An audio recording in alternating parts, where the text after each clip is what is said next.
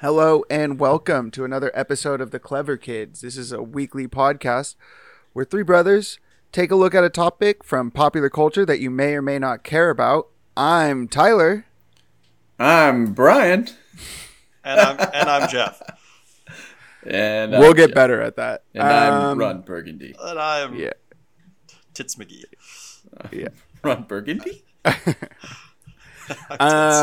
All right. Well, just to get into it, letting you guys all know what we're going to be talking about. It is, of course, time to discuss the DC's latest offering, The Batman, directed by Matt Reeves, starring Robert Pattinson, Zoe Kravitz, Paul Dano, Jeffrey Wright. Trying to think how many people I could name off the top of my head without looking. That guy who was in the Green Lantern movie who got a big head that one time. The main villain, the guy who plays Parallax in Green Lantern. Yeah, who is he in this film? Gil Colson. He's the DA. Anyway, doesn't matter. Just a really good cast. Andy Serkis is in this as well. Wait a minute. The guy that's like the yellow-powered Green Lantern dude? That's Sinestro. But he wasn't even the main villain of the Green Lantern movie. But continue. Sinestro is not the one I'm talking about. That's Mark Strong. Sinestro, wasn't even like he was. I'm talking about the guy playing Parallax. What are you talking about? I'm talking about Green Lantern with Ryan Reynolds, where he didn't even have a superhero suit. It was like CGI. What does that have to do with anything? Parallax, Jeff. I'm just making sure we're talking about the right movie. Yeah. What? And Sinestro is the bad guy. How did Sinestro? What makes you think Sinestro is the bad guy? We're going way off topic really early. At what point did Sinestro? He's the bad guy in that, right? No. Sinestro becomes a bad guy eventually. Maybe you told me about that later about the comics. Yeah, but in the movie, he's not a bad guy. Yeah, you see him take the Yellow Lantern. Spoilers. Sorry. That movie's 10 years old and is not getting a remake. Although Zack Snyder did say that he wanted Ryan Reynolds to be his Green Lantern in his DC universe. No, he said that he wanted to throw in Jon Stewart, but DC said no because they had plans for the character. So he said he wanted Ryan Reynolds to play his Hal Jordan if he did one. No, he said he was going to have Jon Stewart. Look it up. He did, yeah. He was okay. Anyway, we're talking about the Batman. He said he was going to have a Peter Parker Green Lantern. That's what I heard. Look it up. Guy Gardner, Kyle Rayner. Look it up. Anyway, Simon Baz. Yeah, we're talking about Batman, not Green Lantern today. Yeah, I mean, we're just gonna talk about spoilers pretty much immediately. But as we always do, whenever a new movie comes out, we're just gonna go around the horn and just say if we liked the movie and if we think people should go see it. I'm gonna start with Jeffrey. Non-spoilers. I'm going to repeat that for Brian. Non-spoilers. I definitely think that it was probably the most fun that I've had watching a Batman film, maybe ever. As far as just pacing, cinematography, like this whole film comes together really, really well. Really well acted. The choreography's up there. They take some liberties here and there, but definitely a lot of fun is my takeaway. Go watch it. Cool. Brian, what are your non-spoiler thoughts? Yeah, so the part where Batman dies is obviously gut-wrenching. No. I thought it was really good. Definitely a little long, but, overall a good addition to the Batman. Can I call it the Batman franchise if they're all unrelated movies? That's fine. Yep. The Batman... Character? The history of Batman. All right, go ahead. Character. I liked the movie. I thought it was a good movie. I definitely have some like thoughts on it and issues that maybe I have with it. Nothing is like so glaring that it's like this, like not like Wonder Woman 1984 that was like, I had a lot of issues with the pacing and stuff like that. Nothing even close to that. I just think that this is a very solid first outing in this version of Batman, and I'm excited to see what they do with this character going forward. That being said, it wasn't perfect in any way, but yeah, I highly recommend people go see it. But holy shit, it is 2 hours and 50 minutes long. Like, pacing wise, this movie keeps you gripped the whole time. It never feels like it's too slow, but there are definitely parts that I feel like they could have cut. like just scenes that could have been edited down, and you get a couple seconds back here and there. 3 hours is such a long movie. I've said multiple times, if you can't tell a movie in 90 minutes to 2 hours, then the story is too long and needs to be trimmed as far as a movie goes. And I will stand by that. I'm not going to stand back just because it's Batman. But yeah, I do highly recommend it. All right. Full spoilers going forward. If you have not seen The Batman yet and are for some reason listening to podcasts about it but don't want to be spoiled? Spoilered? Spoilered, yeah. I can't wait for there to be a Batman movie where the Spoiler is in it, which is a character from Batman from before spoilers was a thing. And then I can say, spoiler warning, the spoiler's in this movie. Wouldn't that be cool? That's spoilers about spoiler. That's what you'll say. Stephanie something. Stephanie Brown. Brown, there it is. Tim Drake's girlfriend. Yep. Anyway, spoilers from here going on to the rest of the episode and probably into future episodes, knowing how we talk about movies. It will be spoiled in the next episode for sure without a spoiler warning, so just see it before you listen to any further episodes. Cool. Anything right off the top that we want to discuss? Jeff, you said you had copious notes here. I do have. Do you want to kind of help guide the conversation with notes? Sure. So, I mean, for my take, the opening of the film, there's a couple different instant references to a couple different iconic films. So, in immediate entrance, you get footage of Gotham as, this crime-riddled city that's in despair, and you see all these, and you get Batman's gritty narration straight over the top of it. I mean, there is no way that someone can watch this film and not think Rorschach. Yeah. I was immediately, I was like, holy shit, they're starting with Rorschach's log? That's pretty but you don't see the Batman. Like, it's just like he keeps talking, like you're basically seeing like 3 or 4 different crimes unfold with all of these different people that are jumpy while committing these crimes because they're afraid of the Batman could be hiding in the shadows. And then it reveals which crime Batman is actually at. And the intro of the Batman is straight out of Quentin Tarantino's Inglourious Bastards, where you get a long, dark hallway with a group of people looking into that hallway and a rhythmic sound of, what we can recognize as footsteps before the Batman is actually revealed. Like, how fucking long is that hallway? Because it's weird, but I don't know. He was just walking in place in the darkness. So he's just like stopping his foot. It's actually not even really a hallway. It's just kind of like a dead end, and he's just sitting in the darkness, tapping the wall. And I got the impression that it was like a staircase leading up to a landing. You know how like in like major cities, train stations have like they're like above. You know what I mean? So what did you guys think of the entrance and that opening fight scene? So in this opening scene, I don't worry, Brian, I'll field this one. In this opening scene, I think that what they're showing is they're letting you know that it's year 2 of Batman, right? The origins already happened. He's already has some sort of existence on the street. Criminals are aware of him. And when that light is on in the sky, they know he's somewhere in the city in the shadows. And it scares them into not doing the crimes that they're doing. They think twice about what they're doing because he might be there. Right. And so I liked that they were showing, these people doing these things and then seeing the light and being like, oh, fuck, he's out. Like, and then looking over and seeing a shadow and being like, is he here? Is that him?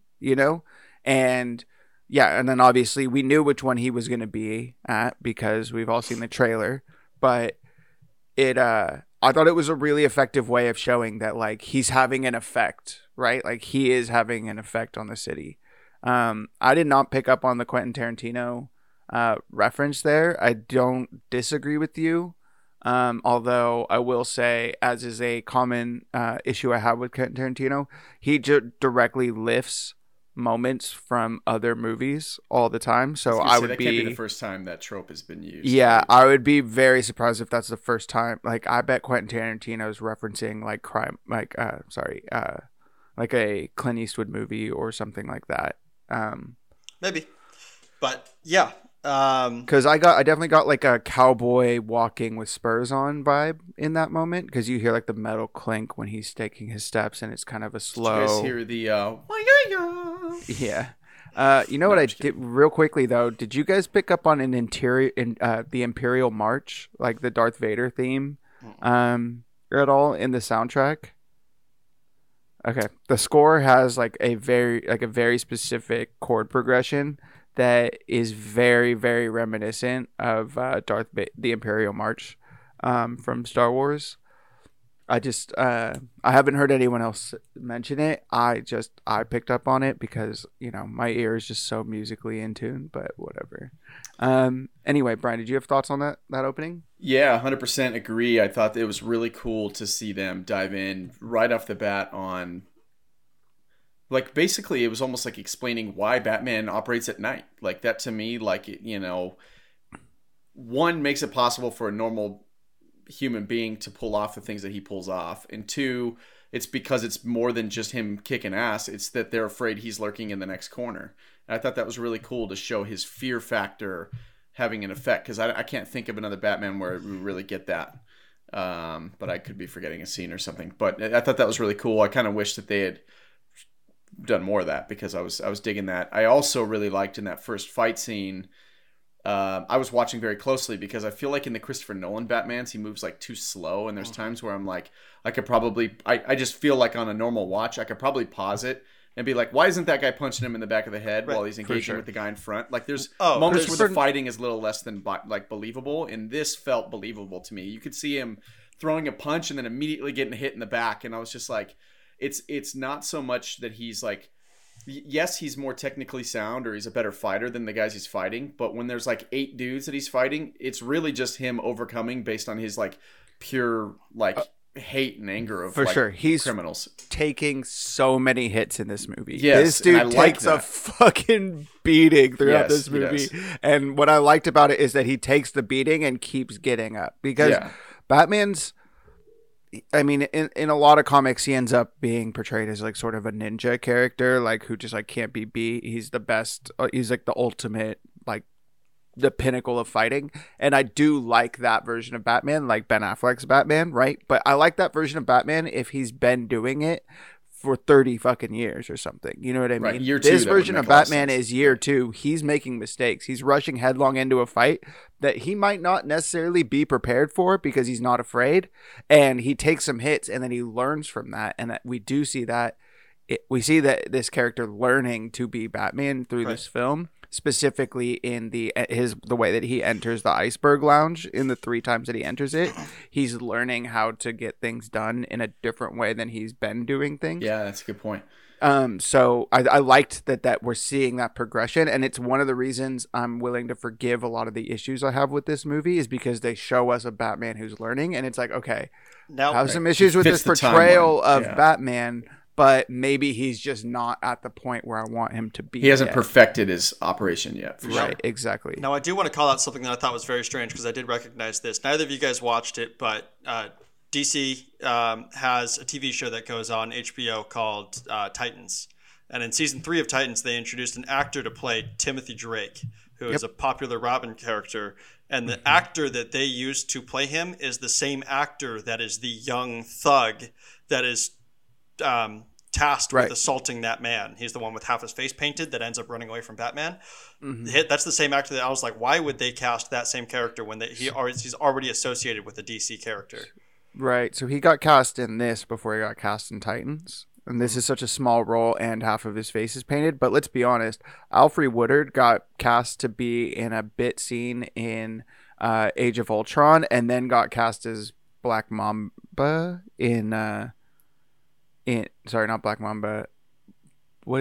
She plays a character in Luke Cage. I can't remember. She is the same woman, is in both of those things, and she's playing 2 separate characters. She was. So it she happens. Was supposed to be, happens all the time. These kinds of things. It's just like, oh, she got cast as this little part, but then we actually thought she's too good of an actress for that. We cast her in like a way bigger role. Sure. Same thing happened here, right? So it just happens. I mean, dude, it's nothing more egregious than Aaron Taylor Johnson being Kraven the Hunter in like a Spider-Man. It's a completely different universe. Yeah, but it's still tied to the Marvel stuff. Like I can't believe I don't know. It's Sony. It is. We just saw Spider-Man enter. It's a different fucking group of directors. It's not like the that's multiverse exists, and he's in the multiverse as both of them. Wait. Didn't Tommen Baratheon, like the actor, die in an earlier season as a more nameless character and then become king as a different character? I don't think so. Yeah, I'm pretty sure the actor for Tommen Baratheon dies in one of the first seasons as like a side character and then dies again by yeeting himself off a building. Oh, wait, really? Yeah, I think he dies twice on that show as different characters. That yeet was one of the most, like, the wildest moments I've ever seen in TV history. Anyway, we're not talking about Game of Thrones. Okay. Yeah, anyway. Was that a twist? So talking about this Batman and Pattinson and compared to the rest of the actors that have played the role, I will say I saw more emotion played with the Batman suit on in this film than I saw anything. Just that lingering shot of him staring at the young orphaned boy. You saw emotion in this portrayal, huh? Because I only saw anger or like just like you could literally see him start to tear up when he's looking at the young orphan when he's wearing the full. Yeah, I was like, that's palpable. Okay, I don't know about that, but maybe it was palpable for me. I was looking for it, and I saw much more emotion than I thought Christian Bale ever portrayed wearing the suit. Sure, I mean it's hard to portray a lot of emotion while wearing the suit. Definitely. I mean, it's also a lot easier for them to portray Batman being emotional when Bruce Wayne is not in the movie because he's Bruce Wayne in maybe 3 minutes out of this 2 or 3 hour movie. Sure, but tell us who did a better Bruce Wayne. How much has Bruce Wayne actually been featured in any of the previous Batman Bruce movies? Wayne, everybody has done a better Bruce Wayne. Ben Affleck did a better Bruce Wayne in one movie. What are you talking about? What role did he play as Bruce Wayne? What are you talking about? The conversation with Clark Kent in Batman v Superman. They have one night at a little doesn't party. Matter. It's way better than what we get in the Bruce Wayne in this. Completely He's not disagree. Even Bruce Wayne in this doesn't know how isn't a character. He's just like a. So my main issue with this version of Batman / Bruce Wayne is that he is a depressed man on the verge of a mental breakdown in a bat costume. Like, we don't get really anything other than just like a very, very, very angry person. I want my Bruce Wayne. I want to see that my Bruce Wayne is intelligent. Like, I get that he's maladjusted. I get that he's angry. I get that he doesn't know how to like exist in the world. And I like the idea that at the end of the movie, when he says, I need to be more than just vengeance, I need to be hope or whatever, that like that means that he's going to be like, well, how do I inspire hope? I can do that. I can maybe inspire more hope outside of the costume. Maybe I can try to be Bruce Wayne and then realize that the city needs both or something. You don't think he showed his intelligence by solving the riddles, like the whole riddle for thing, sure? right? But I solved every single riddle that happened in this movie at the same none of the riddles were difficult, right? Like, I didn't think the only ones that were a little bit difficult were the ones that I needed further explanation of the city. You know what I mean? Like the rat with wings thing, right? Fine, I get that. But all the other riddles that are just base riddles, I figured out just fine. That's not intelligence. The parts that were intelligent is when he started thinking of the cipher in different ways than, you would typically think of a cipher. Or when he saw that the finger had been cut off while the guy was still alive because he knew of the medical condition of how the skin had healed or whatever, required the heart to be going. Those kinds of things. I get that. That's all nice intelligence. I guess I wanted more. I don't like Batman to just be Batman. I need there to be like a Bruce Wayne personality inside the Batsuit. You know what I mean? And I think that we will get that in the future. That's just one of my main frustrations about the depiction of the characters, that Bruce Wayne was almost non-existent. I can't name a significant subplot in a Batman film that involved Bruce Wayne without involving a love interest.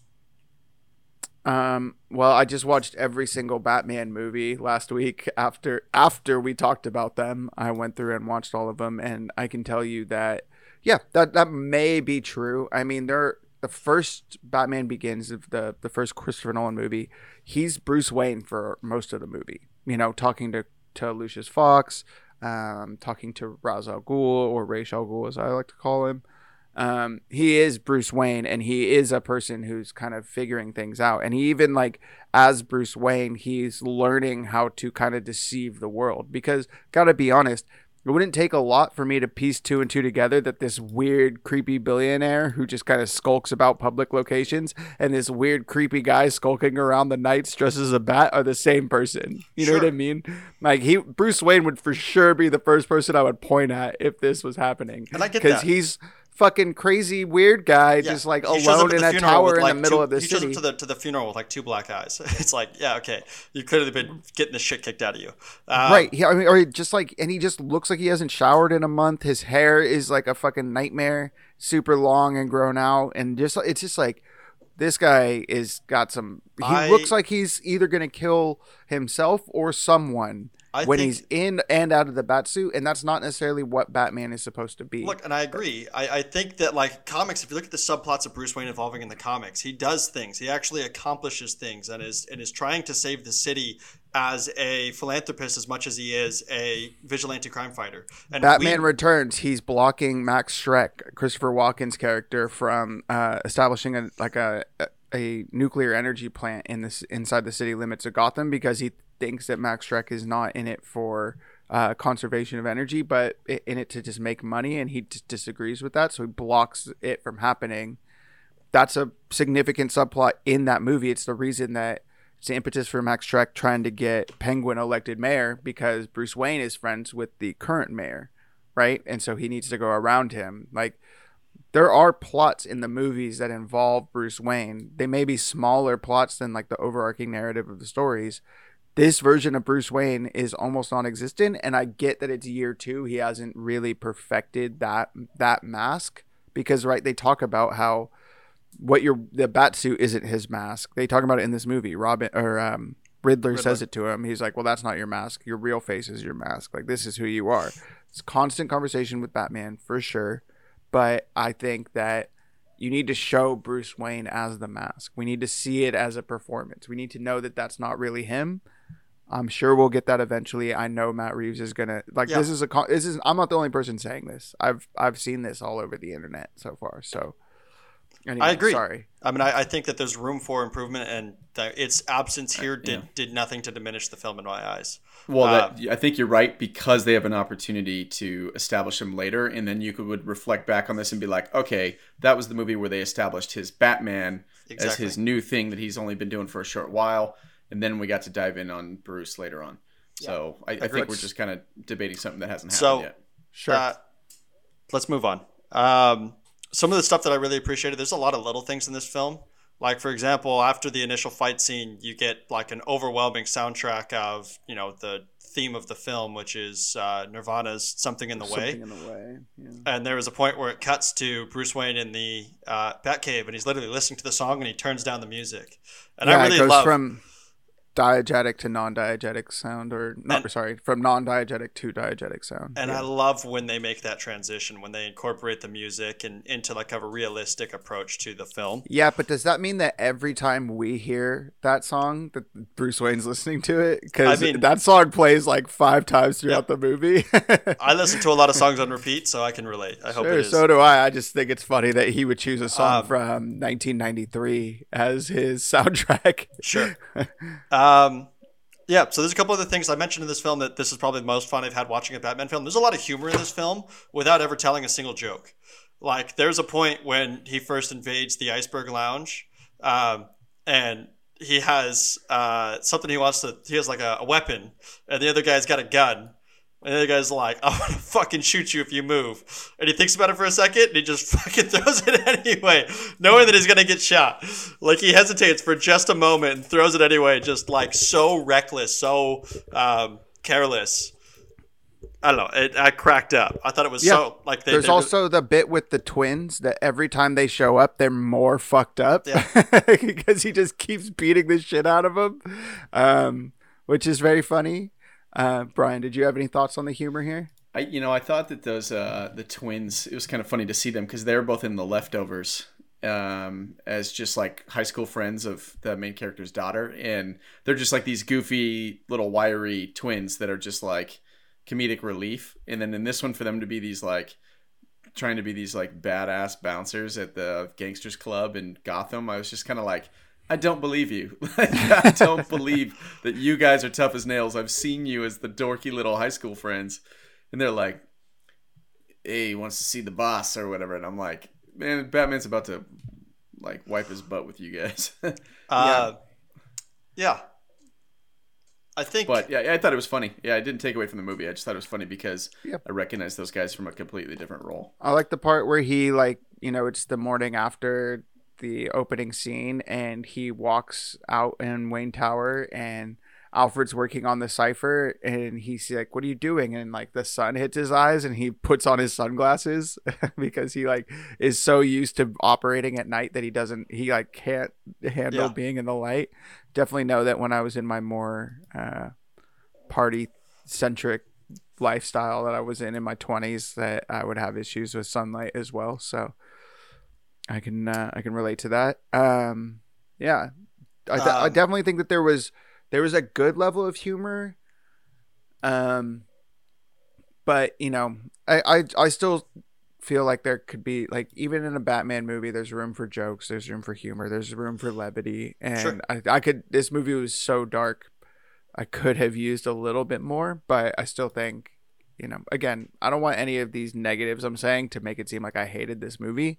Liked it a lot, but I do have notes. So the next point that I have here is probably my biggest plus for this film. So this film, at its heart, is a detective thriller. It's a mystery. Batman does not know what is going on, and it's revealed kind of throughout the film that like Batman doesn't actually know what's going on in his city. He is just kind of stopping low-level crime without really addressing, you know, the source of it, and it's really Batman learning how to become Batman and fight the greater crimes. He's way in over his head in this movie. Like, he's finding out that there is corruption. Like, he wasn't even aware of that. It's not like in the first movie or in Batman Begins, where we're seeing he, like, you know, Katie Holmes drives him to the Narrows and says, look at this, that's a judge, and that's the lawyer, and that's all the people, and they're going into the gangsters bar or whatever. And he goes into the bar, and the guy's like, you see all these powerful people, I'd shoot you in the head and none of them would blink an eye. And Batman's like, okay, well then I have to be Batman so that I can take down the corruption. This version is like, I'm just like really mad and want to punch strangers. I punched criminals in the face and I found out there's bigger criminals. Yeah, and then the Riddler's like, no, but we're like, you're the physical one, I'm the mental one. We will clean up the city together. And then, like, you know, he thinks that he's working with Batman, which again, I liked this version of that dichotomy. There's always that dichotomy in Batman stories, which is Batman the reason for the increase in the level of crime or the types of crime? Like, are they only rising to that level because Batman went there first, right? And this version of the Riddler did. He saw Batman and was like, oh, you agree with me that there's too much corruption. Now, the Riddler's version of that is way wrong, right? Like, it's horrible. But then again, is Batman's much better? I mean, he's you know, you know, it's not great. So what he's doing. So the point that I was making, though, is that this film, what's unique about this film compared to other superhero films, is that it almost has a centralized point of view. Like 90% of this film is told from Batman's perspective. We follow Batman around and discover things as Batman discovers them, right? Like, if you compare this to, you know, other prominent Batman films like The Dark Knight, half of the film you're following the Joker around as he goes around and committing crimes. You're learning all of these things that Batman will never have known actually happened. Whereas in this film, you see very little of the Riddler's point of view. You see most of it is Batman figuring things out, and you know only what Batman knows. And it's a very well-crafted noir detective story, for sure. Absolutely. Yeah. And I think that was very, very important for the story that they tried to tell. Can I quickly just wrangle hold and see how you guys felt about Paul Dano's performance as the Riddler in this movie? Sure. Brian, can we start with you? I thought he was really good. To be honest with you, the lens I was looking through was I had hoped that they were going to do the Leo DiCaprio Riddler in the Chris Nolan trilogy. I'd heard a rumor back then, I don't know if you guys remember it, but that they were thinking about going that route, and I was like all excited about it and thinking about what he could do with the character, and then we never got it. So when I didn't even know Riddler was the bad guy in this movie. I kind of just went in completely blank-minded for this one to try to just enjoy it for what it was, and to see the Riddler popping up early, I was getting excited, and then I didn't know who it was, and then when it was Paul Dano, I was like, oh, I recognize that guy. I thought he killed it. I thought he did a really good job.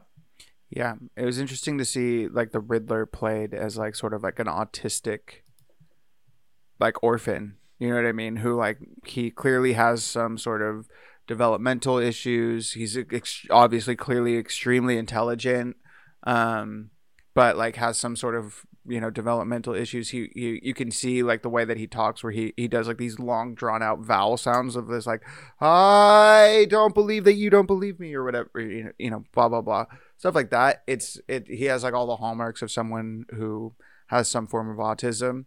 Paul Dano has played characters like that in the past, specifically in a movie we talked about recently, in Night and Day. He plays a character with autism in that as well, who's again extremely intelligent. I don't know, maybe there's something to that with the characters that he chooses. But yeah, Jeff, how did you feel about the performance or the portrayal of the Riddler? Yeah, definitely went with a maliciously insane type, right? I mean, you just like half of his line deliveries are him just breathing really heavy and yelling and through the mask, which is very like creepy and muffled and scary. Really, he only has, I think, 3 scenes where he shows his face. Other than that, he's wearing a mask, and just I think it's really 2. 3 if you count the kind of diner scene towards scene? The end. I guess diner scene at the end, and then the interrogation. I don't know, but I was fine with it. Right, I mean, it was an interesting take on it. We haven't really seen the Riddler on screen. It made me kind of reflect on exactly Jim Carrey, but yeah, sure. And there's a version of the Riddler in Gotham that I actually really liked in the first season. But go ahead. I think that I really liked this interpretation of it. It made me reflect on this same kind of rumor that Brian was talking about with the Christopher Nolan doing the Riddler, and I don't know if I would have liked Christopher Nolan's impression, simply because I feel like he kind of merged the Riddler and the Joker's character into one. I don't know about that, but I definitely do think that Christopher Nolan could have done an interesting Joker. I just, we'll never know, right? Because there's no script. Riddler. Because there's no script, there's no, version of it. Right. But I think that he could have pulled it out. I don't know if it would be Leo would be my first choice. I remember hearing that it was Johnny Depp that he was looking at. But I think that those are just rumors in like the early days of like, internet movie rumors. I thought it was interesting that they went with like a sort of Zodiac version of the Riddler, right? Like he's clearly based off of serial killers. He is a serial killer in this movie. Jeff, did you ever read Scott Snyder and Greg Capullo's Zero Year during the New 52 run of Batman? I don't think this version of the Riddler is very much reminiscent of that. It is very clearly an homage. There's several homages to that run, to the New 52 run of this with this version of Batman, which I appreciated. Specifically where the Batman doesn't solve all of Riddler's riddles, and the Riddler blows up the seawall and like floods the city, and Batman has to like kind of work after that to kind of to fix the problem after he fucked up, because it's super early in his career and he he's not as good as he thought he was, or as good as he thinks he is. Now quickly, I just want to get out in front of this and give us some time here. There was a sort of post-credit scene that happened right before the credits that made me really upset, and I want to talk about it. We talked about it previously. I don't think we talked about this on pod, but we definitely talked about it on podcast. Barry Keoghan, Druig from the Eternals, is in this movie. We knew he'd been cast, but he had been cast as... all the casting announcements kind of said that he was going to be playing an unnamed Gotham police officer. And I remember saying to you guys, something's up. This guy is too up and coming and too recognizable and too talented that he got cast in like a very minor police officer role in this movie. That doesn't make sense. What's going on? I then off pod told you guys that I was worried that they were going to cast him as the Joker. And at the end of this movie, we found out that I was right. My worries were Is that pretty who much. was in the cell? You never get to see his face. Yes, you do. But yes, I mean, you see like a When little do you bit. see his face? I mean, You see get the to side of just his face. see the side of his face a little bit. He clearly has some sort of makeup on his Yeah, face. sorry, I've never studied Barry Keoghan's side profile, Jeff. They don't see his face; you see his silhouette. You see his face, but it's okay. You don't see his face. I watched the movie; you didn't see it. For the listener at home, please write in. Find Jeff on the street and tell him if we can see his face. How do you guys feel? I mean, do you guys wonder if the studio told him like pick someone and introduce the Joker in here or something? I don't really understand. Why would they do it this way? Seriously, I don't really understand what I mean, if it's Matt Reeves that's behind it, I don't understand what he thinks we need another Joker interpretation for. I think that Batman is an interesting character outside of the Joker, and we don't need a fourth interpretation. No, I don't want any more Joker movies, guys. I don't know. Have I said this on the podcast? I think the Joker is one of the most boring Batman villains. Like, I don't understand why they just keep giving us Joker shit. Like, I don't care. Give me some. Like, there's so many more villains. I know we're getting Firefly in the Batgirl movie, but like, give me Firefly. Give me Mr. Freeze. Give me Kurt Langstrom's Man-Bat. Give me Clayface. Like, there's so many cool characters that are in the Batman universe that they could give us. Why do they keep fucking giving us the Joker? Like, I don't want. Yeah, I don't really want to see another Joker. I'll be honest with you. It feels super play. We've gotten so many different ones in such a short amount of time that I just kind of like. I don't want to compare Barry Keoghan to them. I want Barry Keoghan to get compared to Schwarzenegger. Have a nice day. Like, Yeah. and like, take even a similar storyline to that. That Mr. Freeze role and just expand on it or do something with it, like yeah. slightly different with it. Like, I think that it provided a lot of depth to the character and you could do something fun. Like, yeah, Literally, you're right. I don't give want to us see a more Joker. live action version of Heart of Ice. Give us like that 2-part, like that exact. I'll give you something plot. better. Just Give me that with the Arkham. No. What's the second Batman game? Arkham City. Arkham City, with the Arkham City ending. Brian, you're unversed in this, but at the end of Arkham City, Joker is poisoned and is going to die, so he poisons Batman so that Batman will also die, to force Batman to find a cure to cure both of them. And Batman shows up to give Joker the cure, and they end up in a fight because Joker doesn't believe that Batman will give it to him willingly. And they fight to the death, and Joker ends up spilling the cure and dying. Because he was too insane to allow Batman to So save I him. don't want a Joker movie. No, but but give so me you that think ending. Give me that ending to Mr. Freeze. That Batman tries to save Mr. Freeze's wife, and Mr. Freeze can't accept that, doesn't believe that he's actually going to, and like fights him, loses goes insane, his wife dies, and oh my god, that'd be riveting. I would love to see it. I mean, just give us. There's just so many characters in the Batman world that I just don't understand why you would just reuse the Joker. Like, Right. I think that they're like one of the things about Batman that has made him a lasting character is his rogues gallery is so deep, and they keep making good ones. Like, even give us like Phantasm or something like that would be sick, or give us the Deathstroke movie. Like, Yep. what the Oh, fuck? God, please. I want that version of Deathstroke, or give us an Arkham Asylum movie where Yep. Batman is Hugo fighting his way Strange. through Arkham. Oh my god. Yeah, make Hugo Strange a character Yes. in it, because Hugo All right. Strange is an interesting Back to character. the I film. don't understand why the fuck we're getting Joker again. I agree. I'm so upset. We could upset tell. about it. And All right. I really like Barry, whatever the fuck that Irish fuck's name is. Give him, like, he deserves a better character, or like to be able, because now no matter what, that version of Joker is going to get compared to other versions of Joker, and I think he deserves to find something different in a character that hasn't been portrayed on screen. I agree. I think that giving Paul Dano the Riddler, when all that we've seen before is Jim Carrey's crazy ass version of the Riddler, was like a really good opportunity for Paul Dano to do something different. It's really hard to do something different with the Joker. So just give us something else. I agree. We all get it now. So, Brian, let me ask you this. Getting back on topic of the film. This is the first film that we've seen call into question the integrity of the Wayne lineage. What did you think of the whole Wayne connection? I thought it was kind of cool to get a little bit more depth there. I kind of liked also that they dirtied the family name a little bit. I think for me, the past movies, I've never heard anything but like the family being infallible, like White Knights of Gotham. Yeah, they're like And- deified. Exactly. And then in this one, suddenly they were human beings, and it was kind of nice because it was like,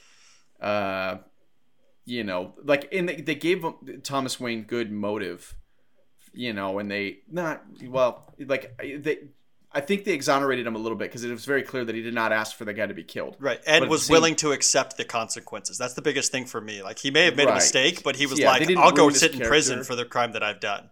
Right. They didn't ruin his character. They just made it human, in my opinion. And Yeah. I think that was a good move because it was different than anything we've gotten in the past, where Thomas Wayne and Martha are just these perfect billionaires that just could do no wrong and shit gold. And Tyler, Yeah.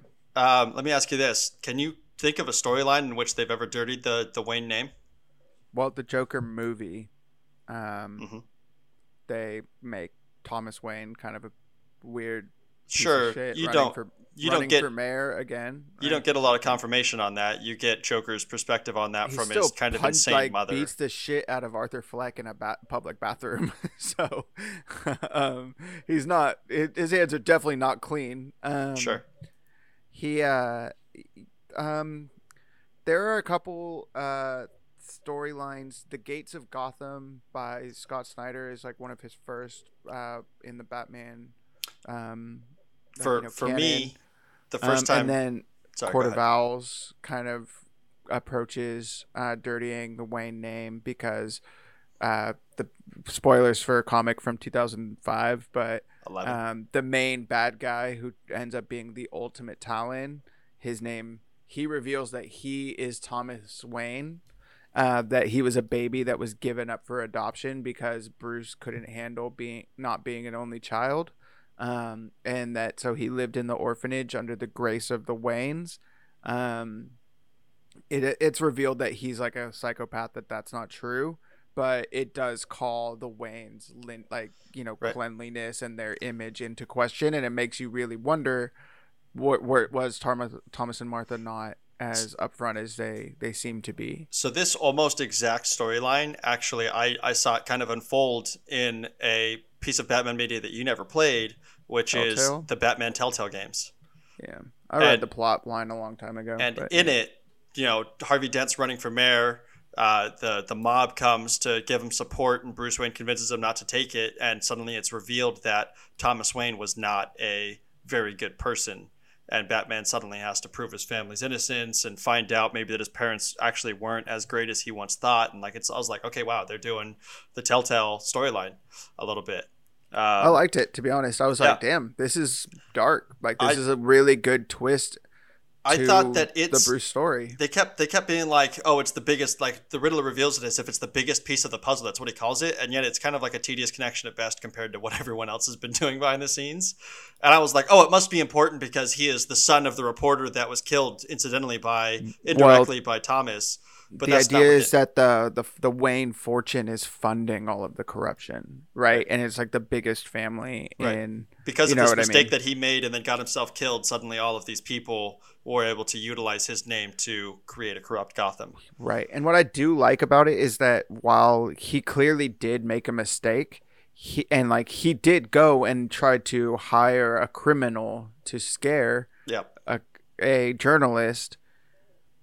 He got in way over his head and did not expect what was coming and felt guilty about it and tried to rectify his mistake. So his hands don't get completely cleaned, but it does make him at least not as big of a piece of shit as they made him seem. Yeah. Did you notice the name of the journalist? I don't remember it. It was Edward Elliot. Oh, really? Thomas. And then immediately after is that showing Missy that, Elliott's boyfriend, or immediately after showing that, the Riddler in the video says they tried to pay him hush money, and then in all capitals with an exclamation point afterwards, the word hush flashes on the screen, and I was like, oh my god, this version of the Riddler is Tommy Elliott. I was right, because I texted Jeff individually or independently a couple of weeks back and was just like, is there any world where this version of the Riddler is actually Hush? because I just saw a picture of the costume and just immediately imagined the character Hush. You want to give us a little bit more backstory? So, Tommy Hush- Elliott grew up with Bruce Wayne. He's an super rich- anti-Bruce Wayne. Right, super rich kid, super rich family. Although He was his also parents, orphaned. well, he cut the brake lines in Yep. his parents' car. His parents get in a car accident and almost die. And Bruce Wayne's dad, who's a surgeon, saves them, ruining Tommy Elliott's plans. So he kills them in a different way, but he never forgives Thomas Wayne for the mistake that he made. And takes out the sins of the father will be visited upon the son. That's his whole thing. And so he tries to tear Bruce Wayne apart, and he finds out that, or he realizes that Bruce Wayne is Batman. So he becomes the villain Hush, and He's a tries to take surgeon. Bruce He Wayne like apart. changes faces. I mean, there's It more to doesn't make his. any sense. It's widely considered like one of the most famous Batman storylines of all time. It kind of sucks if you're honest, but it has some of the like really incredible art by Jim Lee, and there is like a really big mystery on it. And there is a scene where Poison Ivy takes over Superman's mind and makes Superman go after Batman, and Batman puts on kryptonite brass knuckles and beats the shit out of Superman. So I know Brian's upset by that, but Just I okay. like Just it. don't. So I like Just it. don't. let me ask you this. So one of the biggest things about Batman is his origin story, right? How did you feel about them kind of indirectly closing the loop on the Wayne murder?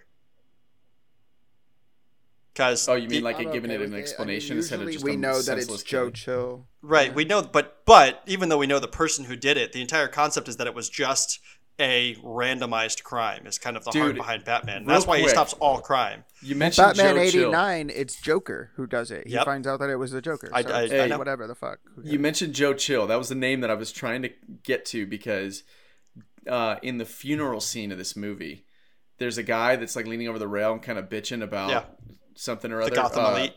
Yeah, Gotham Elite.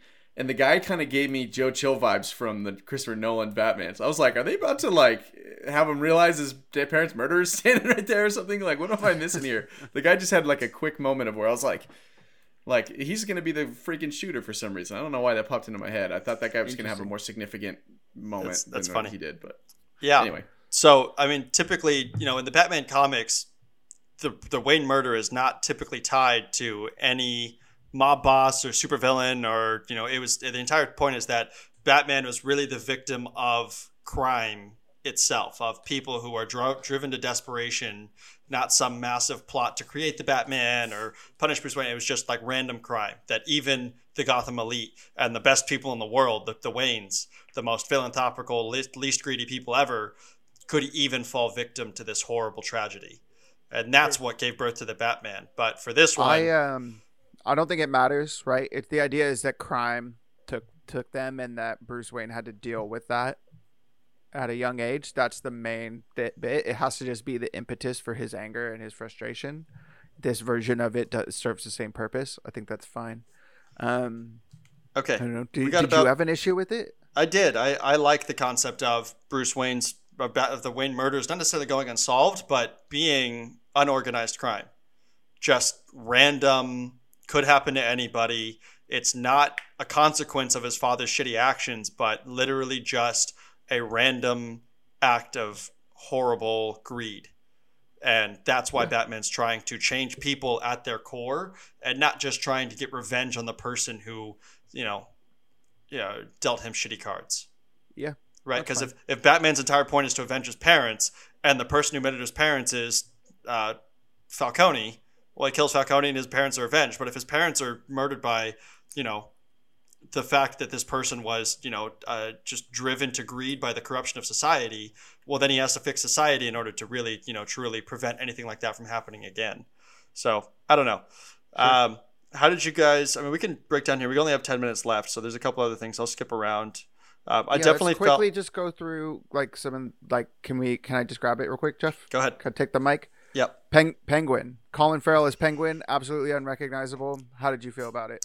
Dude, I didn't even know it was him until you just said that. Are you kidding? No, I definitely didn't. did not click We've for me. definitely talked about Yeah, this. we have. Yeah, I on remember this you saying it now. podcast. I'm not denying that. I remember you saying it now, but like, I'm just realizing like it still escaped me in the movie. Yeah. Yeah, Good- they good did makeup. a really good job with that makeup. Apparently, what they did is they attached it to like different muscles on his face, so that when he moved different things, the makeup moved differently, so that it looked like actual flesh moving. And I think I only noticed the seams like maybe once or twice throughout the movie. But yeah, what did you guys think of the performance, Brian?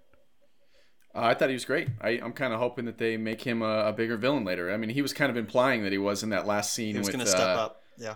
Yeah, Sure. where he So was he's like, getting "I'm his the own- big man now," or whatever. Like, and then he was like, "I'll spray your blood every." Like that was. Yeah. No, I didn't pull the trigger. Yeah. He's getting HBO Max series, so we will see more of him. I'm kind of hoping that he steps in and is a pretty wicked villain, because I think that he definitely got treated like a sub villain in this, and I think that could lend itself to him like being motivated by like wanting respect, not just from other villains but Batman, because they literally just leave his ass handcuffed out in the middle of nowhere, and he's like, "You're not gonna untie me." Like, Yeah. I could totally see him being more like I just vicious want- and motivated because of that. I want the Penguin HBO Max series to just be him teaching us Spanish. Oh Jeff. man, that L and Law thing was making me laugh. I I'm the only one that doesn't know the difference between L and Law. Yeah. I thought that, so when he first came out, he came out about a month ago or a month and a half ago talking about on a talk show about his role, and he was like, "Don't ask me about the Batman because I'm only in the film for like 5 minutes." He was like, I'm literally like just not in it. And I thought for sure what that meant was that they were going to do the traditional 1950s story arc where Batman is chasing a villain, the James Bond intro, right? Where Batman chases a villain, gets the guy, establishes himself as the hero, and then it jumps into the actual plot of the film. Sure, it's And then called he a was cold open. Sure. I thought they were going to do that, using the Penguin as the legitimizer for the hero. And that's not what they did. And I'm really glad they didn't do that. I liked what they did a lot more. Huge. Yeah, I like that he played like a relatively big role. That like he's sort of the crux of things. Good, Jeff, and you liked his performance? I did. Cool. Selena Kyle, Catwoman. Honestly, lackluster. I thought the performance was fine, but I didn't think she added too much to the role to the film. Interesting, Brian. Yeah, I think she's a good actress. Like, she didn't take anything away from the film, but she didn't stand out to me for any reason. That's crazy to me because this is literally the first time I've seen Zoe Kravitz in anything that I was like, wow, I get it now. I finally understand why she keeps getting cast in Was she everything. wearing a Like, corset? Because her like proportions, like she's so like I think she's just really thin. it was kind of crazy. Like, I was like, it looks like she's like squeezed in the middle. Like, it was. Yeah, I don't know. Maybe she was wearing a corset. She's definitely wearing a corset at one point when she goes to kill Falcone. But yeah, I thought this is the first time that I was like, wow, she's actually doing something here. She's doing like a different take on Catwoman than we've seen, but it's very reminiscent of versions of Catwoman, specifically Frank Miller's Catwoman from Batman Year One. I did not like the weird beanie mask thing that she was wearing. I feel like they could have found a better way of doing the Catwoman mask. I did not. I thought that was really dumb and unconvincing. As someone who wears a beanie, there's one point where she takes her motorcycle helmet off, and the mask is on. I can't get anything to stay. Like, my hair is all messed up when I take my motorcycle helmet off. Like, that was the most unbelievable thing I've ever seen in a movie in my entire life. I was so upset with it. I believe the physics of Captain America's shield more than I believe that shit. How did you guys feel about Andy Serkis as Alfred? Again, I'm gonna say the same thing. I think he's a good actor. Didn't detract anything at all, but it didn't stand out to me either. Yep. I liked their heart to heart. Honestly, I felt it kind of dragged on for a little too long because they were like, "I love you, I love you, I love you a lot, I love you a lot, I love you." I was just like, "All right, you guys love each other." I love you more. You hang up. Essentially, it was like they kept restating the same thing. Like, the script there could have been trimmed down. I understand you wanted more emotion in the film, and that was an easy way to get it. But I wish that they had more, because you actually don't see Andy Serkis again for the rest of that film. Now, before we jump on that point, quick tangent for the listeners at home. I loved the movie Skyfall when it first came out, up until the point, and I still love that movie, but up until the point when Brian read a review that he'd read online, which revealed, like, put in bullet points the villain's plan. I about going doesn't down the make any steps. sense at all. And then the final step in the plan is for him to show up in a courtroom 100 feet away and shoot at his target blindly and miss, and then he gets all upset, and it's like, what the fuck? How is that the final step when you like look at and for the same thing, like the Riddler is so closely coordinated, murdering people by hand, and yet his last step process of murdering Bruce Wayne was to mail him a bomb. Like, what the fuck? Oh yeah, and hope that he was going to be the one to open the package, So- even though he has servants and stuff. So let me ask you guys something, because I wasn't very clear about. Maybe I'm jumping away from what we were talking about, but the one-on-one between Riddler and Batman, does he know his identity, or was it revealed there at the end that he did not know his identity? It was a great twist. He did not. Yeah, know. because I hated the way they did he it, started though. referring to Batman or to Bruce Wayne as he and him, and I was like, whoa! So he doesn't know, even though the whole conversation and they were leading you to believe that because he kept saying, Yep. Bruce. Yeah. Seriously. And like, it's so annoying. That was a twist that he didn't know him. I mean, the guy's clearly socially inept. But That's why I see Batman go from being like, fuck, he's going to blow my cover, to like aggressive. Like he suddenly realized that he was still just Batman not getting exposed, right? Like there's I'm just thinking of the direction in that scene, and it just doesn't make any sense for him to be sitting there as Batman shows up and him going, Bruce, Bruce. And I was just like, what the fuck? Like, it'd be one thing if he was like Bruce Wayne, and then Batman's like, oh shit. Then he's like, I need you to go kill him. We fucked up. And it's like, oh, okay. You can still get him. Exactly. Ugly, right? What do like, you think about that Bruce? would be a better way of doing that than I heard him he's sitting a there big old chanting bitch Bruce. with a tiny dick. And that Batman just breaks through the glass. Yeah. What'd you say about Bruce? So I don't know. Yeah, I didn't necessarily like that, but I did. I was like, oh fuck. It is a good twist. And then and all of a sudden at the end of the conversation, it's like, oh shit. I remember leaving that scene and being like, wait, so he doesn't know? Right. Like, oh shit. I really thought he did. Yep. Cool. What about the Batmobile and the car chase scene? Any thoughts on that? It looked fun. I mean, I did not. So Edgar Wright, who is the director of a lot of movies, including Baby Driver, which has a lot of really good car chase scenes in it, went on Twitter after seeing the movie and saying this car chase is going to go down in history as one of the most iconic in history. Disagree. I feel like you could barely follow what was happening because 90% of the car chase, 90% of the car chase is taken from inside the windshield facing Penguin, and you can see the Batmobile out of the rear view or out of the rear window of his car. Like, you're not seeing the chase happen, you're just seeing Penguin reacting to seeing the car behind him. That being said, I'm obsessed with this Batmobile design. I hope they never change it. I think it's absolutely perfect and awesome. I think it's very different than any of the Batmobiles we've seen, but I cannot stop looking at pictures of that customized Mustang with the Barracuda rear end. What? I'm going to do it because this matters, and I feel like the further we go here, the further I get away from where I should have talked about this. But I understand that in the Chris Nolan movies, we got the Batman origin all the way through to the end. We kind of got the full cycle Batman in those movies. Is that fair to say? Because we get to see how Batman's created, why, and then all the way through to basically his retirement and then coming out of retirement, all that stuff. In this one, I fully am aware that Batman is already established in year 2. However, I feel like they still have to give us an explanation of how he has everything that he has. And just being rich is not good enough.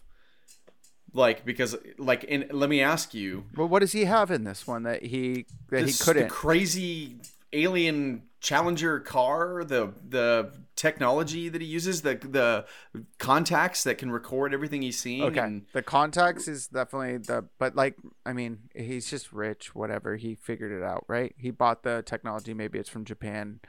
Maybe Wayne Enterprises bought like a company. I think Brian's he's point the only is, one who has access to the I think Brian's point is, fuck your maybes. Give us the proof. Just give me I one just sentence don't blurb I don't think about that how they he need did it. this is a 3-hour movie. You think they needed another 20 minutes explaining how he got those contacts? No, because they do it a really good job with the physical combat explanation. They just explain that Alfred was a badass military guy who taught him how to fight after his parents died.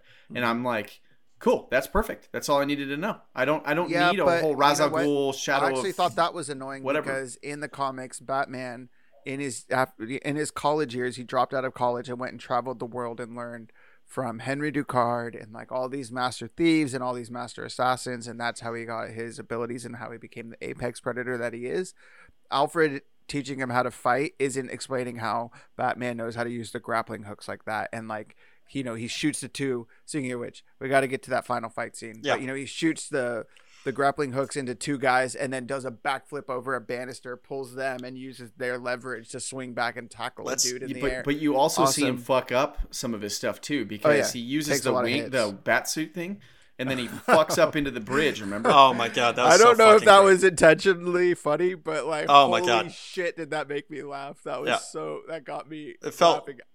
It felt like straight out of Into the Spider-Verse, where it was like, oh shit. Yeah. I just thought that lended itself to he's kind of figuring it out as he goes. He's just crazy as fuck. You know what I Anyone mean? else not like the wings? His cape zipped into a wingsuit? Yeah, Anna hated it. She started laughing right when it I happened. She was like, hated looks that shit. shit. It Yeah. looked dumb, and like it's Batman. We all just accept that he can fly with his cape. You know what I mean? Just you don't need to explain that part. Or I guess if you're Brian, you do. But anyone else is okay with that. So there's two scenes that I want to talk about here. Go ahead. Batman punching Commissioner Gordon. Yeah, that made me laugh too because I like fucking love that shit. the reveal at the end where he's like you could have at least pulled your punch. He's like, I did pull my punch. just him punching Commissioner Gordon and then fucking running through the precinct, trying to get like straight up knowing that he's gonna get absolutely massacred if he slows down by even half a second. Like that scramble was, and that's what I'm talking about. Like this film was so much fun. Where it was like, oh shit, Oh, definitely fucking tense. go. And like any time that Batman is in the room with the police officers is so tense because it's very clear that the police officers fucking hate him and think that he's a mockery of their role in the city. Yep. But they're also like terrified of him because he's a man in a suit of armor dressed as a bat, you know what I mean, who's just like in the room, and they're like, well, I don't know if I like pull a gun on him, is he gonna like fucking stab me in the neck or something? Like, what is this crazy dude gonna do? Speaking of which, quickly, I did love that at the beginning of the movie, in the opening scene, we see that after he beats up all the bad guys, the guy that he saved is scared that he's next. He's like, please don't hurt me. Please don't hurt me. I like that the citizens of Gotham also don't know.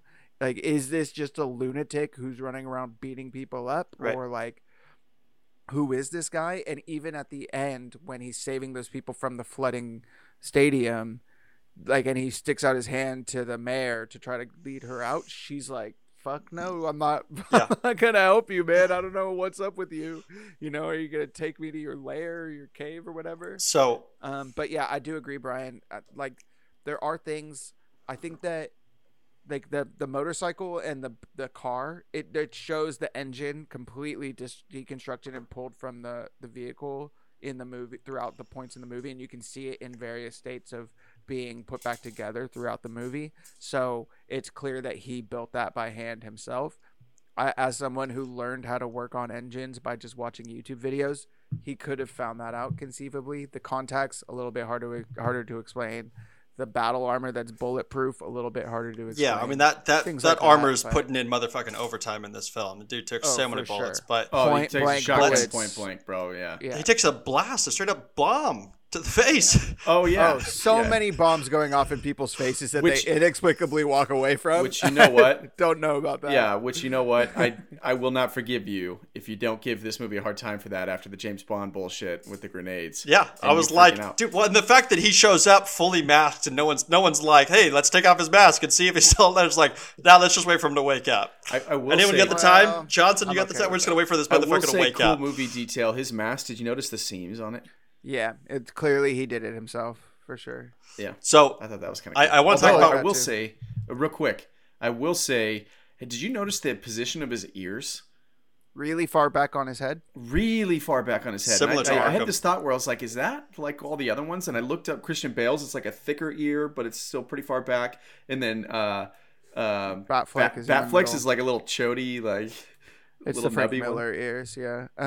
So I thought that was kind of interesting because they seemed really far back on his head. No, I noticed that too. I think that this is just this is Batman Batsuit V1. You know what I mean? Like we have like all the different Mark 27s of Iron Man. You know what I mean? I think throughout the trilogy we'll see different iterations of the Well, Batsuit. I mean, as it evolves. I think it's if you look up Arkham Origins Batman suit, Brian, it reminded me a lot of that kind of suit where it's all the way in the back. That one's got like the rabbit ears. Those are really long in Arkham Origins. Yeah. Yeah. Even like Okay. Arkham City. You said you had The most iconic scene in this film for me was the hallway fight scene that was only lit by the gunfire. Yeah.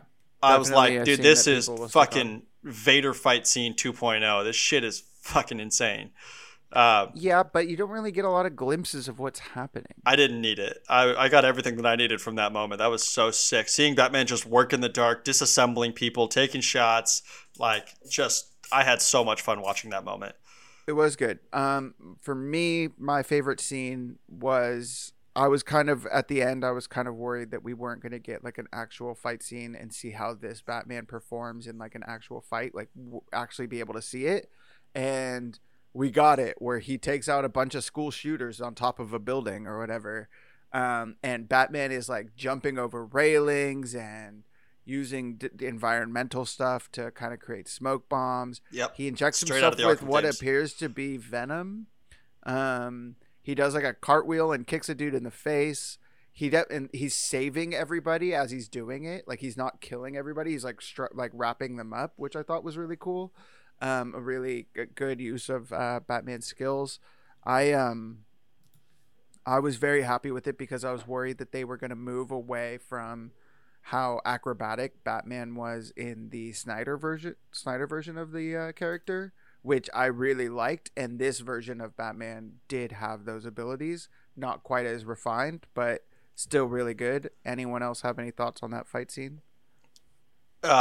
Yeah, so that final fight scene was good. There was a couple just kind of bogus moments. There's a point where he like just recklessly tackles the dude off the ledge, and he's wearing like a safety harness, and the safety harness catches, and they swing, and Batman like lets go and is thrown perfectly into the next two assaultants, where he turns around and starts whooping ass again. And I was like, into it. You didn't fucking plan that shit. What the fuck? Whatever, Jeff.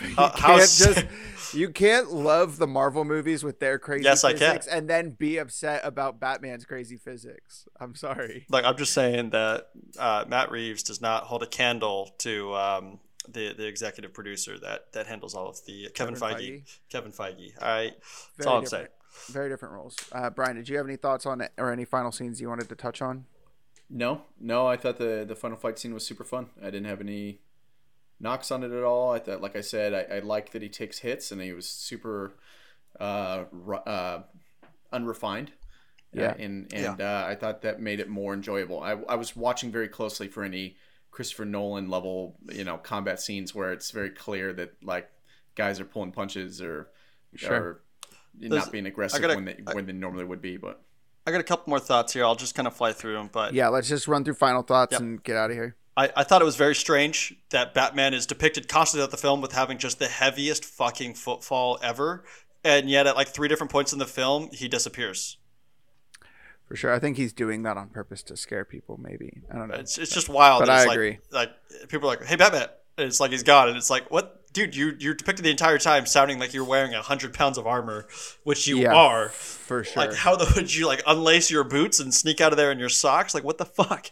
I also like that, like in the scene where he sneaks back into the Iceberg Lounge, he's just wearing a backpack. So it's like, so that whole batsuit fits in that backpack. Well, I think that seems like a lot. I think he was wearing the batsuit. He was wearing like a trench coat. He's just wearing like a jacket, like a bomber jacket, and some from what appeared to be jeans. But anyway, there's a point. There's a point where there's like electrical that's about to fall into the water, and Batman's plan is to jump onto the electrical before cutting it. And I was like, hold on, you're going to add weight to the falling thing? But like, is that really your plan? That's a bad plan. Terrible plan. Not smart. But it was super nice. I agree with you. I'll echo your sentiments. It was nice to see Batman save people for once. Like his whole moment of like leading them with the flare, also very iconic. DC has some really good iconography in their visuals. Very much liked that he lights the flare and is like, and that final moment where he's like, throughout this movie, the through line is that he says at the beginning, "I'm vengeance." And then I wish they had just shown it. But what you have to insinuate is that the video goes viral, right? Because people keep saying it to him. They're like, "Oh, hey, vengeance," and stuff like that, right? And then They kinda the make bad fun guys of say him. that he's vengeance. I didn't know if he was Because making fun he of him thinks or if that he's working with Yes. Batman. And They also think that they're working with Batman, and then like he's saying I'm with you, and he's realizing that he can't just be vengeance. He has to inspire hope, because by being an angry person, he's giving other angry people an outlet see, to do bad. that didn't click for me because I guess the messaging I got there was that like Batman was kind of getting a look in the mirror moment of like, this is what my anger over what's happened to me can lead me to. Like, is this spiteful, like destructive personality, whereas I can be something different. And like, so the whole time he's saying I'm vengeance, thinking that he's like basically using it as a synonym for justice when it's not, right? He's more speaking the real truth, which is he's just fucking angry and finding an outlet for it initially, you know what I mean? And like it turns into more because he sees these guys that are also seeing what they're doing as an act of vengeance and going, oh, I don't want to be like them. I want to be something better. For sure. I think that's the same interpretation that I had. Go ahead, for me, the ending but was way more articulated, right? For me, the ending rang a little bit. So, Brian, there's a famous comic book called Dark Knight Returns, in which Batman's been retired for 20 years. Gangs have retaken Gotham, and he gets re-inspired to go out and fight. He gets a young female Robin. Anyway, the end of Volume 2 is him taking all of those disgruntled youths and creating an army of Batmen. And they all they basically create a Batman gang that goes out and like fights for territory for the rest of them and does things in the name of Batman. And I felt like this was kind of an homage to that, but it was like flipped on its head in the sense that these people created their own Batman gang and were inspired by Batman, but in the wrong direction. Exactly. And, well, what he even says in the voiceover at the end, where he's like, I was having an effect on the city, but it's not the effect I intended.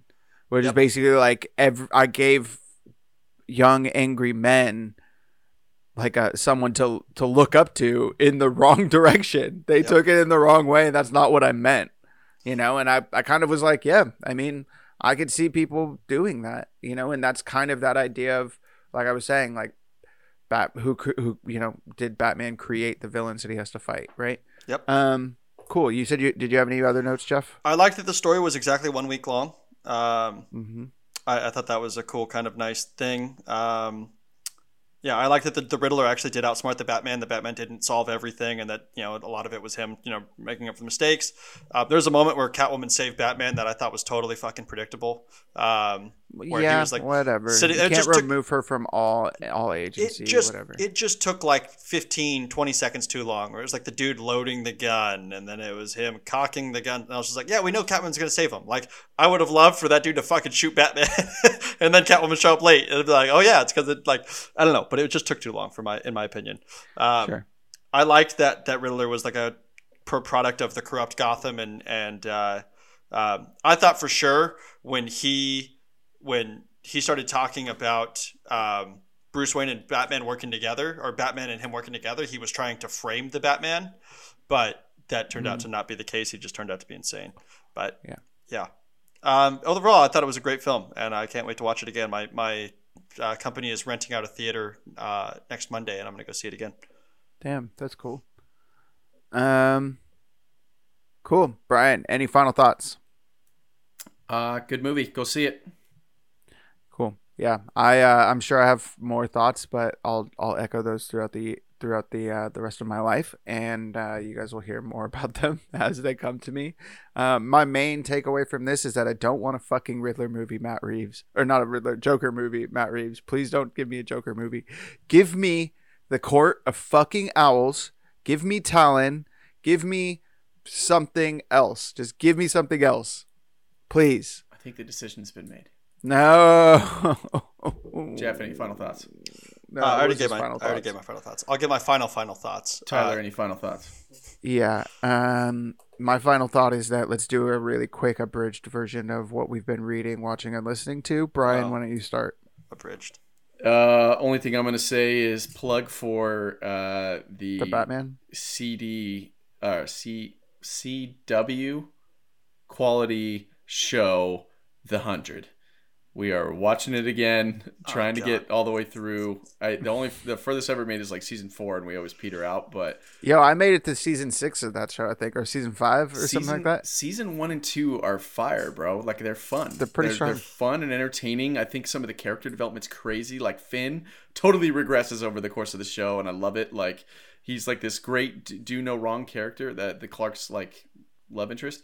And then like as like it goes on and he starts to realize like the dark hearts of humans, like he just starts to snap, and it's riveting television. So we're on season 2 now and just chugging along, man. 100. Go watch it. It got Netflix. a lot of seasons for sure. Yeah, Like, they came more out with than a I was ton of stuff. expecting. Yeah, and they tend to go off the rails. They go off the rails at some point. I know that. It's but CW. I can't believe that you would call Shadow and Bone, that show that I said, like too soap opera-y, and then be like, go watch The 100. It's just way worse and lower budget. I know quality when I see it. Okay. Is that the main thing that you've been watching? That's all I got. All right. Jeff? I got a couple things, as always. Number one, I've been talking about this game for months. It's finally out. Elden Ring, the newest Miyazaki game. I can't put it down. It's definitely the largest game I've ever played as far as just volume of shit to do. And unfortunately, just like Miyazaki, it's fucking aimless. So I've been playing for like 13 hours. I'm level like 78 in that game, and I still can't find the next fucking boss. But it's fine. Love it. If you like any of the Soulsborne games, pick it up. A lot of good community playing right now. I watched the Netflix added a TV show called Vikings Valhalla, which is kind of a spiritual successor, or I guess a direct successor to their Viking show. That show kind of dragged on. I watched the first like 4 seasons of Vikings, and it just like really deteriorated after like season 2 or 3. And just continued to get worse. And this one's kind of just like a recreate. It picks up over 100 years later with Leif Erikson showing up at the shores of Kattegat, and it's his like journey of. From what I've heard, is they've taken a lot. Like that show was never like very historically accurate. They took inspiration from history, but you know it wasn't that close to the historical sagas. So much of that history has been erased by Christianity. Sure, of course, but the Viking sagas do still exist in some form or another. This version of Leif Erikson, there's a lot of history about Leif Erikson that does exist, and we still have, because he existed in a relatively modern period where people were actually writing things down on paper. I mean, he's only 100 years after Ragnar. That's only in this version of the show. No, also, they're only like Leif Erikson. It's very different from like the character's history. Okay. Sure. Anyway, go ahead. Keep going. Good show. Just as good as Vikings. If you like Vikings, the early seasons and kind of that show at their peak, then I would recommend watching that. I caught up with Peacemaker, and finished that show as well. I think we missed our chance to capitalize on the SEO of talking about it, unfortunately. That's fine. It's an okay show. Not my favorite. John Cena's a decent actor, and I don't know, is entertaining. But go watch it if you like that kind of stuff. And finally, my last one that I have to talk about is a TV show that got added to Netflix called The Guardians of Justice. Holy shit, I watched the first episode of this and almost shot myself. I hated it. So I watched it all, and it gets so much worse. This show is just absolute fucking dog shit, dude. So it basically, this show is so bad. I seriously was like I was mad at myself for pressing play on it. So I don't know if you know about the producer Adi Shankar. He produces satire. a lot of fan films and that are like satire of existing properties. He has like a really dark Punisher one starring Thomas Jane, who actually played the Punisher. He has a really dark one with James Van Der Beek where it's like the Power Rangers, but it's like in the future and shit. He's into like that weird low budget version of myth making and, you know, kind of picking apart, our modern mythologies. And this show is that, but it's fucking trash. It's so bad. So bad. I hated it. The only thing that kept me going was Denise Richards. So Brian, the premise of this show is, what if Superman committed suicide on live television? You know, would the world believe that it was a suicide? What would happen to the world? The countries that are protected by Superman, would the world immediately fall back into World War and like all this stuff? And And I thought it was a riveting premise. Like, obviously, the Batman character is going through. The problem is that by the end of episode 6, they reveal that I'm going to just spoilers for anyone who watches the show, that it was actually suicide, and that Batman is actually a megalomaniac, power-hungry dictator that is trying to take over the world. So it like completely 180s itself. It's like the first 6 episodes are like this crime detective, and suddenly it's like, nope, Batman's the main villain. It's like, what the fuck is this shit? It takes such a hard fucking, I don't know, never watch this show. Okay. It's awful. Yeah, I'm upset that you even brought it up. If I'm honest. And yeah. So the last thing I'll say is I did just start watching. Hulu just released a new TV show that is the story of Theranos, which is one of the greatest scandals in startup history. And yeah, I'm you excited guys to watch watch the documentary about that? I All the have not. documentaries about it? Oh. There's some really good ones. It's relevant too because the woman who perpetrated it all is getting arraigned and sentenced like this month or something. Yeah, she's been in court all week, or I mean all year. But yeah, very interesting. I'm just gonna quickly say I watched the Gaming of Wall Street, the GameStop documentary, like from the GameStop short squeeze that just happened in 2020.